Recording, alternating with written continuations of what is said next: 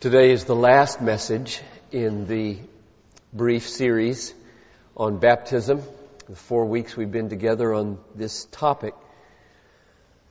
And I know that there is so much more to say than I've been able to say in these 4 messages, and I apologize if I have not addressed the particular angle on it that you had hoped I would.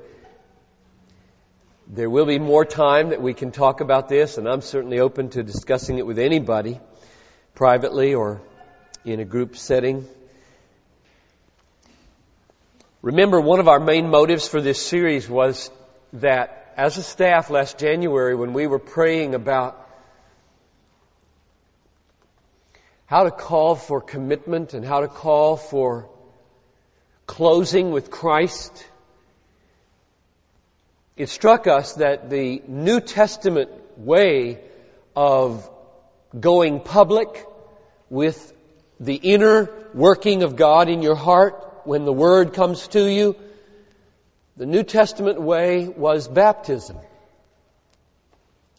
No doubt there were many other evidences that you had believed, but baptism was a clear one. At the end of the sermon in Acts 2, what should we do? We've heard the Word, we're pricked, we're cut, we want to believe, we want to close with Christ and be united to Him. What should we do, Peter? And the answer was, repent and be baptized. That's what he said. And so, faith and repentance is the internal thing that happens as you cleave to Christ and turn away from sin. And then if you ask, well, outwardly, isn't there some ritual? Isn't there some way to demonstrate it before my family and in public? And the answer is yes, there is. The Lord ordains that all who believe be baptized. And so we thought that we should more regularly in the life of our church, at the ends of services and however else, summon people to baptism. And then it struck us, well, we haven't taught on baptism for a long time, scarcely at all. And so, the series of 4 messages.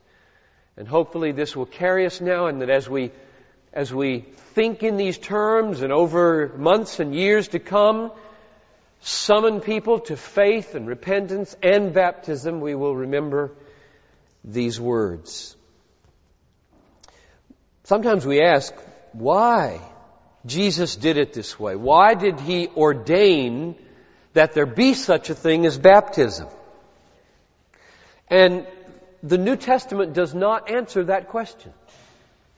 You can't find a sentence in the New Testament that says the reason there are ordinances like the Lord's Supper and baptism is because this. What you find is meaning is given to them. Symbolic significance is poured into them, but why they were instituted in the first place isn't made perfectly clear. Now, experience, however, teaches lots of things. For example, after the first message 3 weeks ago, a woman who was a former missionary to the Philippines came up to me and she thanked me for doing this series, for getting started in this series, because she said that when they were ministering in the Philippines, which you know is a heavily Roman Catholic country, and there's a lot of nominalism and a lot of syncretism, that is kind of an overlayer of Roman Catholicism and a lot of other kind of religion underneath, so that when evangelism is done and people are quickened and awakened and brought to faith in Christ, she said, ordinarily that was no problem until the baptism. Family members were okay with, you want to think certain thoughts and have certain ideas in your head and in your heart, fine. But if you go public and you go in that water in the name of that Christ, in that faith, then come the resistance. And so it raises the question, maybe therein lies one of the reasons that Jesus instituted baptism. It's a kind of drawing of a line in the sand. In many cultures, what you think in your head is not nearly so important as whether it comes out in certain actions, including ritual actions. That same week, there arrived in the mail this magazine. It's the Dawn Report, Discipling a Whole Nation, D-A-W-N. And on page 7 here, there's a picture. You can't see it, but I'll hold it up anyway, of a baptism in a missionary setting. Looks like India to me, just judging by the people. And under it is this caption: outdoor services and river baptisms are sometimes the best vehicles for growth.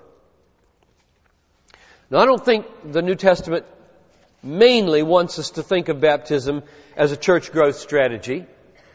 Neither do I think it's wrong to understand it as a powerful witness among friends and neighbors and the general public, which it is in many cultures and which we hope it to be at Bethlehem in the months of July and August in particular. We hope to go to some lakes and some swimming pools and apartment places and neighborhoods and gather people around and sing and worship and baptize in those more public ways than just inside the building here. This is a baptismal pool that I'm standing on right here with these boards. So that's where we ordinarily do it. Well, it all boils down to whether we trust the Father in giving us wise instructions. If you say, I have to have a better reason for why there would be such a thing, I think we better just say, Jesus commanded it. There are many possible good effects of it. The Father has not stated which of them are the normative ones or the intended ones, and we should just joyfully, lovingly trust Him. Tom Steller, downstairs just a few minutes ago, as we were praying for people at the end of this service, let me just announce ahead of time, this is the end of the series, and it's the end of this, we'll come to the end of this message, and I'm going to, in prayer, invite you who come to the Spirit-led conviction that God wants you to move ahead on this, to stand. And in that way, make a commitment that sometime this summer, say before September, you will move toward baptism. So know that that's coming. Don't want to take you off guard.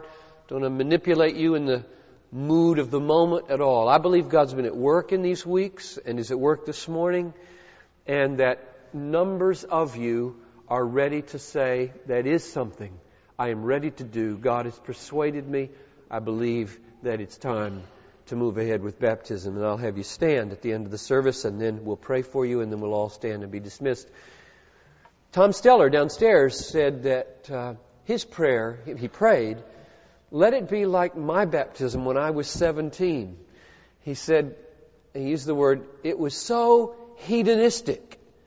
He said he couldn't imagine that anything could be better than to do what Christ had said to do. For surely the Christ who had saved him and loved him only asked to do things that were really good for him, and therefore let it be that.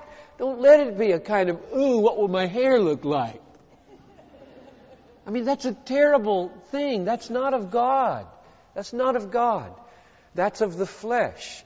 To worry about those kinds of things. Ooh, what do the robes fit like? Or, ooh, my legs are white. I think about those things, and I just decided I'm not going to care anymore. I walk out barefooted with these robes on, and I have a feeling that one of the reasons God ordained baptism is because it says, unless you turn and become like a child, you can't enter the kingdom of heaven. And if you are still at the level of hair and fit and white legs, you got some spiritual work to do. Okay, that's what's coming. I have not addressed the issue of mode, that is, whether we sprinkle or whether we immerse, and why. This text this morning in Romans 5 and 6 bears upon that issue. I'm not going to spend a lot of time on it let me address it briefly here at the outset. My desire in Romans 5:20 to 6:4 is not primarily to argue for a mode, though I believe it does. My aim is to argue for a reality. I want you to feel the reality that baptism is portraying, so that the reality is what grips us, and then the emblem, like a wedding ring, will be precious. If the reality is precious, the emblem becomes precious. If the reality is ho-hum, the emblem is almost inexplicable. But the emblem has a shape to it, and in the Baptist conviction, it's immersion in water, not sprinkling. In the name of the Father, the Son, and the Holy Spirit. 3 times, or pouring, effusion on the head. Now there are 3 kinds of reasons for that, and I'll just mention them, and then we'll move to the text. The first kind of reason is the meanings of the words. Baptizo is a Greek word, and it means dip or immerse. Second kind of reason. The descriptions of baptism in the New Testament seem to involve going down into water and coming up out of water. If you look at all the instances of baptism that give us any clue at all, Matthew 3:6, in the Jordan he was baptizing. Matthew 3:16, Jesus went up out of the water. John 3:23, John was baptizing because there was much water there. Acts 8:38, Philip went down into the water. And the third kind of reason is the symbolism that we'll look at in today's text of being buried with Christ in baptism and rising to walk in newness of life. That symbolism is lost on sprinkling. And it is the main biblical image of baptism. So I don't want to linger over this except to pose this question and do my best to answer it. It's not an easy one to answer, namely, but why don't you just not dig in your heels on that and define membership at Bethlehem in such a way that you can welcome in people who've been sprinkled as believers? Don't you just loosen up as a Baptist General Conference and as a local church and not make that a defining issue for membership? Because to be a member at Bethlehem, our Constitution and our affirmation of faith says you have to be a baptized believer. And then it defines baptism as immersion in water. So those of you who have been sprinkled as believers, we're not talking about infant baptism here, can't be members until you are baptized, that is, immersed in water as believers. Now, let me give you 2 of my reflections on why the Baptist General Conference in Bethlehem have drawn a line around our covenant community like that. And let me clarify very, very plainly that to draw a circle around a local church and say these are the members and these are the non-members, we say loud and clear every covenant Sunday that is not a circle around the whole body of Christ. That's not a circle around all believers. We confess that there are many, many, many, millions upon millions of believers who are not members of this church and who hold some non-essential views differently from ours, who are believers and are part of the universal body of Christ and could not join our church and be covenant members here. Why? Why not draw the circle around all believers? Thought number 1. Should we call a man-made method of baptism, namely sprinkling, baptism? Should we call it baptism? if we believe on good biblical evidence, and most scholars, even those who baptize infants and sprinkle, believe this, namely that it was the New Testament mode, immersion was the mode, and only later the sprinkling out of exigencies for weather or difficulties come in. Should we define baptism as anything other than what the New Testament portrays as baptism? And would this not minimize the significance that Christ Himself gave to the ordinance? So I'm very hesitant that if there's a uniform portrayal of baptism as immersion in the New Testament, to think that I, at any stage in church history, can just redefine it. I mean, that seems presumptuous to me, and then redefine it so that our membership is able to embrace that wider grouping.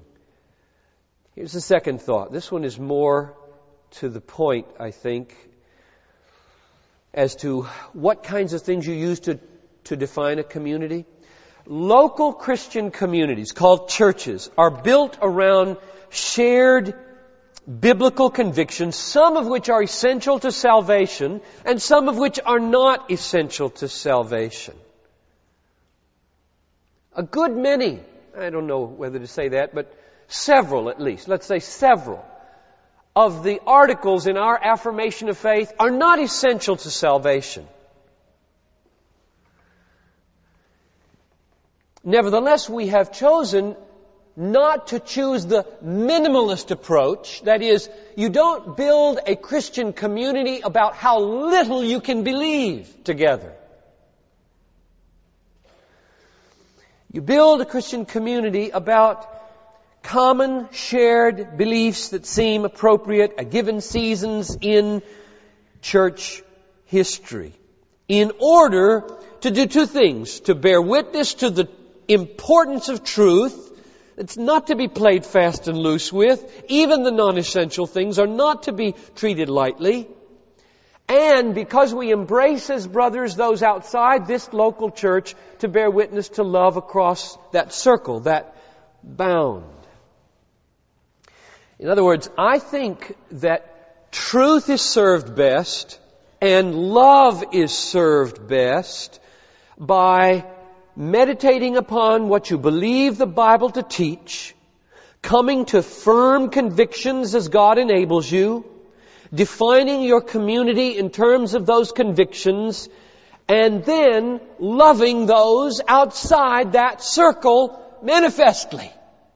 So love is served and truth is served by drawing those kinds of circles and loving across those kinds of lines. For example, we have a pastors' conference here every January, January. I didn't count them up. I was almost afraid to last night. But I would dare say most of the speakers I bring could not be members of this church. Does that strike you as odd? One of the reasons for that, not a main one, but one of the reasons for that is that I love these guys. I would die for them. I learn from them. And I'm still going to draw the circle of membership at baptism. At least until God changes my mind. In order to do two things, not just one thing. Namely to say, truth really matters. Conviction matters. Yes, we're fallible. But is the best way to confess love and fallibility to begin to so water down your convictions that pretty soon all that's left is one word of maybe Jesus is Lord, and let that mean whatever it means and get worked out however you work it out? Say a Jehovah's Witness or a Mormon? I think truth is served and love is served not by saying that nothing but the center matters, but by saying all biblical truth matters. We're all in different places as we draw our circles. Bethlehem has historically decided to be a part of a group, the Baptist General Conference, that has drawn a circle like this. and there are things to be gained, and there are difficulties jostling around in a community like that. But my own conviction is that however we draw it, with our essentials and non-essentials, it's good to be strong and maintain conviction and then love across those various lines and find ways to manifest that love. Now let's go to the text. Romans chapter 5, verses 20 to 6, verse 4. The law came in that the transgression might increase. But where sin increased, grace abounded all the more. That as sin reigned in death, even so grace might reign through righteousness to eternal life through Jesus Christ our Lord. What shall we say then? Are we to continue in sin that grace might increase? May it never be. How shall we who died to sin still live in it? Or do you not know that all of us who have been baptized into Christ Jesus have been baptized into His death?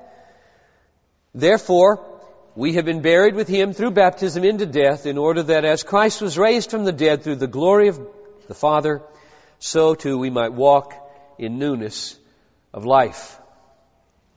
Now, the great thing about baptism, according to this text, is that if you understand what it portrays, you understand what happened to you when you got saved.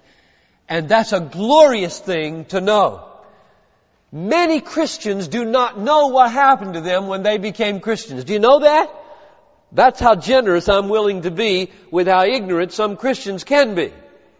We can be saved and not understand fully what happened to us when we got saved. It can be that simple. God is that merciful and gracious and slow to anger and coming our way and pitying us that a little mustard seed of understanding in genuine faith and you're saved, you're united with Christ. And then you got a lifetime to grow in what it means. Baptism and the Lord's Supper are given to us to make us wake up to what happened to us. Now what happened to you? If you get it, if you get what this is portraying, you will realize what happened to you. Some ask the question, I got the question several times already about rebaptism because you weren't sure what you were doing when you were 14, 12, 8. Here's my thought on this. It is good to be baptized when you're ignorant. Because baptism is put at the front end of your Christian life, and you're supposed to be ignorant at the front end.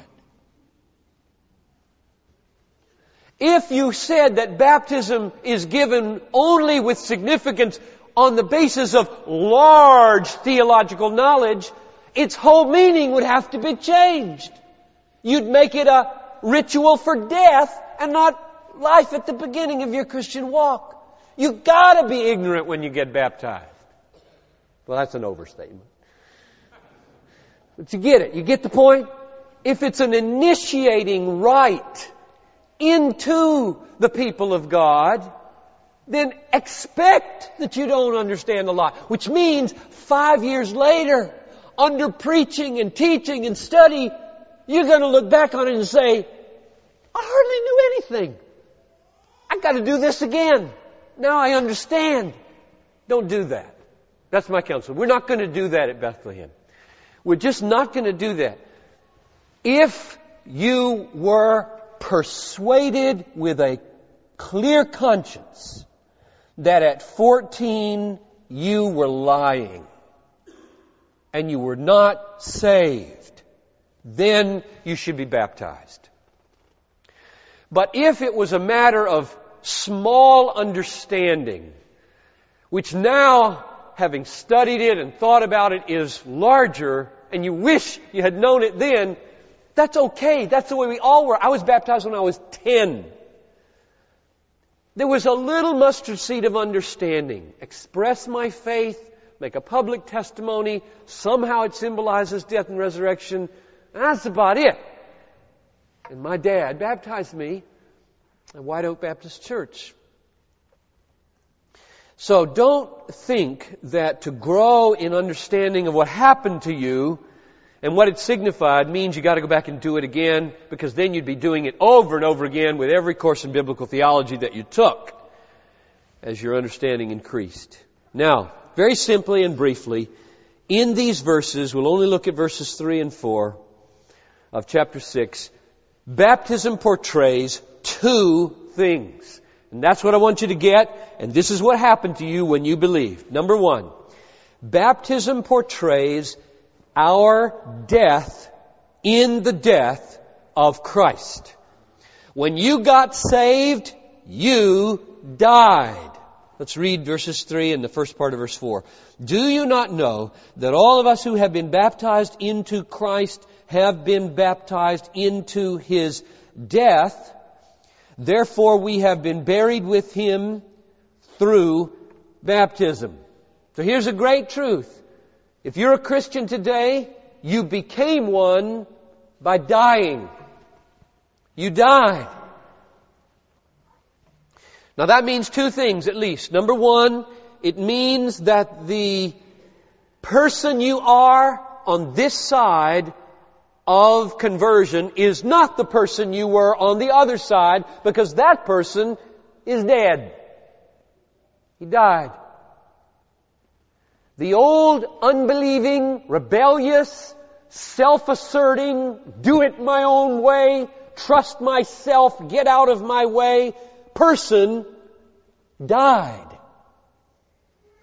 That's what it means to become a Christian. And a second meaning on death is that the physical death that still lies in front of us has been phenomenally changed in the way we will experience it. O death, where is your victory? O death, where is your sting?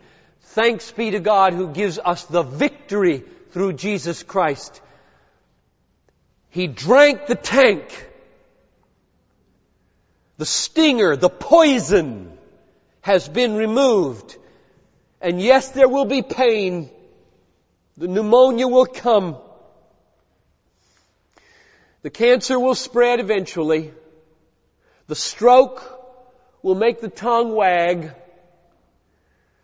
Dementia of various kinds will turn us into a little rag doll that shakes like this, and we will die. And it will be an entrance into glory. No fear, no guilt, no condemnation, no alienation, just intimate fellowship in the twinkling of an eye.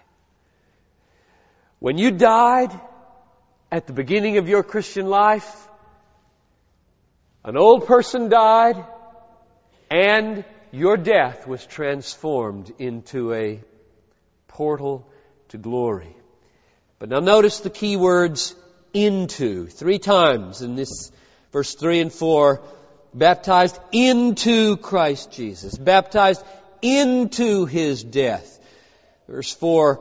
Baptism into death. Those little words into are meant to signify what happened to you in conversion, namely a union with Christ. You went into Christ. You are somehow united with Christ. You are in Christ. He is in you. There's an interweaving of His life in your life and your death in His death. So what happened to Him happened to you, and what will happen to Him will happen to you.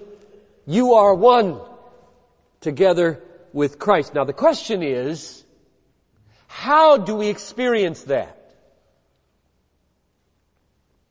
That's a supernatural work of God. We don't make ourselves one with Christ. God miraculously, like a marriage, what God has joined together, let not man put asunder. Marriage is not the mere work of man, folks. That's why divorce is so dangerous. Marriage is the work of God. What God has joined. Now that's what happened to you at conversion. God joined you to Christ. But what do you do? How do you experience this? Let me give you 2 parallel verses to answer that question. One is Galatians 2:20. I have been crucified with Christ. There's my dying with Him. I have been crucified with Christ. It is no longer I who live. There's the death of the old unbelieving self. And the life which I now live in the flesh, I live by faith. There's the answer. How do you experience union with Christ so that His death is your death and He lives within you? Answer, the life I now live in the flesh, I live by faith. The person who died was the unbelieving you. We're going to see in a moment that a person came alive, and that person was a believer who walks moment by moment trusting God. Faith is the means by which we enjoy and experience our union with Christ. Here's another parallel, one more. Colossians 2:6 and 7. As you therefore received Christ Jesus the Lord, so walk in Him. Notice the connection. There's a receiving, and now you're in Him. He's in you, you're in Him. There's union. Walk in Him. Verse 7, having been firmly rooted and now being built up in Him and established in your faith. So, receiving Him at the beginning of verse 6 and faith at the end of verse 7 are the experiential, psychological means by which we enjoy and experience union with Christ, walking in Him. Now, if that's true, here's the key interpretation of chapter 6 of Romans, verse 3. I believe that when it says we are baptized into His death, buried with Him in baptism, it means this. Baptism expresses the faith in which we experience union with Christ. Baptism expresses the faith in which we experience union with Christ. Now, I'm picking up on the three last messages. I'm banking a lot on those other messages to undergird that interpretation. But it'll come out more clearly as we move to the second portrayal, the last one, very briefly. Baptism, secondly, after portraying our death, portrays our newness of life in Christ. So let's read that. Verse 4 again. We have been buried with Him through baptism into death, in order that as Christ was raised from the dead through the glory of the Father. Now, I went too fast over that, didn't I? In order that as Christ was raised from the dead through the glory of the Father, so we too might walk in newness of life. Nobody stays under the water. There's a symbolism here. You don't stay under the water. Death is not all that baptism is about. I would scare you all away if I said death is the only thing baptism is about. So we put people under the water and we hold them there until they die. And that's good symbolism because when you get saved, you die. Well, that's not the whole story. The whole story is, and we rise to walk in newness of life. Now here, folks, is the major argument for the mode of immersion. I don't know what I would do with this text if I sprinkled people. You're buried with Christ in baptism. This is a beautiful, powerful portrayal of what it means to be buried with Him. And to now, secondly, rise with Him to walk in newness of life. Colossians chapter 2. Let's go back 2 weeks. I want you to hear now the connection with faith. Here again, don't conclude from Romans 6, aha, see, it's the water that's doing the saving and the killing and the raising. Don't jump to that conclusion of a portrayal. Rather, let the whole message of Paul help us. Colossians 2:12, utterly crucial text 2 weeks ago. Having been buried with Him in baptism, in which you were also raised up with Him through faith in the working of God who raised Him from the dead. Now notice, I said to you 2 weeks ago that what kept me a Baptist through 3 years of Reformed seminary and 3 years of Lutheran University, what kept me a Baptist were the 2 words, through faith, in Colossians 2:12. And now I'm saying those 2 words, in the context of being buried and rising, come and fall on Romans 6 with an interpretation that keeps me from saying the water did the raising, or the priest did the raising, or the pastor.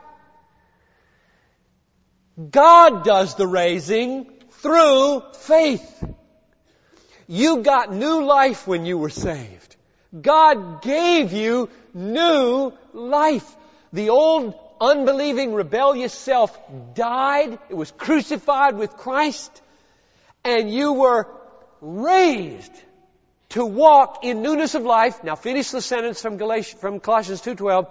Raised to walk in newness of life through faith in the working of God who raised Him from the dead. Now bring that back and find that word working in verse 4. It isn't there. What would be the corresponding thing? How was Jesus raised from the dead in Romans 6:4? Through the what of the Father? The what? Glory. Isn't that amazing? Through the glory of the Father He was raised. Colossians says, through the working of God. Put them together and it is the glorious work of God on Easter is what He did to you. The same thing that God did to Christ on Easter with that glorious working to bring His Son back from the dead and install Him at the Father's right hand and give Him government over the universe and promise to bring Him back, that glory with which He is coming is what raised you from the dead. That's why you need to know what happened to you. So you walk out of here this morning saying, wow, I never knew that's what happened to me. I never knew the spiritual, supernatural realities that had taken place in my life when I had as a little 8-year-old or 6-year-old or 7-year-old or 14 or 17 or 37-year-old person, that mustard seed of faith that united me to Christ like plugging into a generator that runs off of Niagara Falls. So I conclude, and I do conclude now, that baptism portrays 2 things. Let's do it here. This is where we walk in. We have crimson robes on. You can't see through them, I promise you, no matter how wet they get. And we go down in the water, and we stand here, and we say, yes, He's my Lord. Yes, He's my Savior. Yes, I intend, God helping me to follow Him. And then, like a helpless child, we are buried. And then we come up, and often there's singing when we come up. And then we walk out, and there are white robes waiting here, terry cloth, white robes, and they're put around us to signify the righteousness of Christ, and walk downstairs to the changing room. It's very simple. We make it as easy as we can. It means, Father, this is what you say, Father, and this is what maybe you could just imagine saying right now. I am so thankful that you loved me and that you sent your Son to die for me, and you raised Him from the dead to vindicate His atonement for my sin.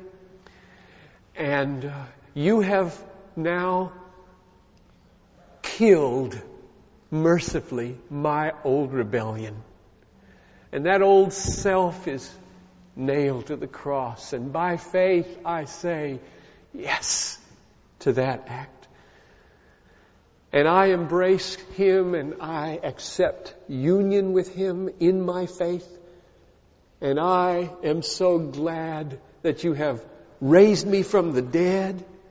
And I now by faith will walk in newness of life. And I rejoice that you have given baptism as a way of portraying this phenomenally beautiful reality. Let's bow our heads for a moment. Now, before I ask some of you to stand, I just want to make clear you know what I'm asking for.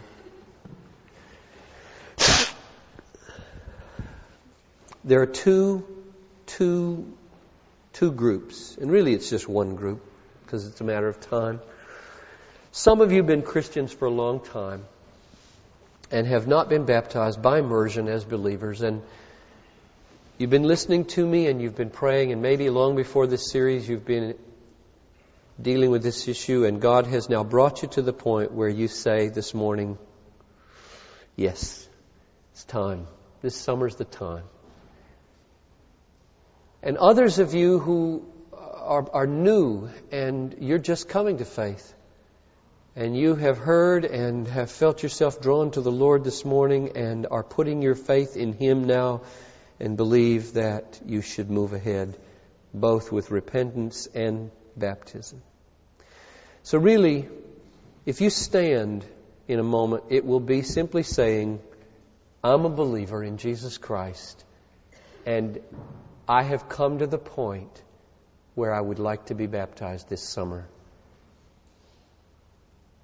So if you're in that category, why don't you just seal it by standing this morning? Let's stand wherever you are.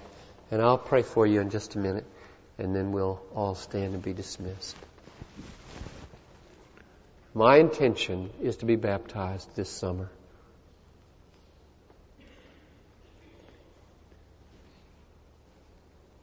Five? Any more?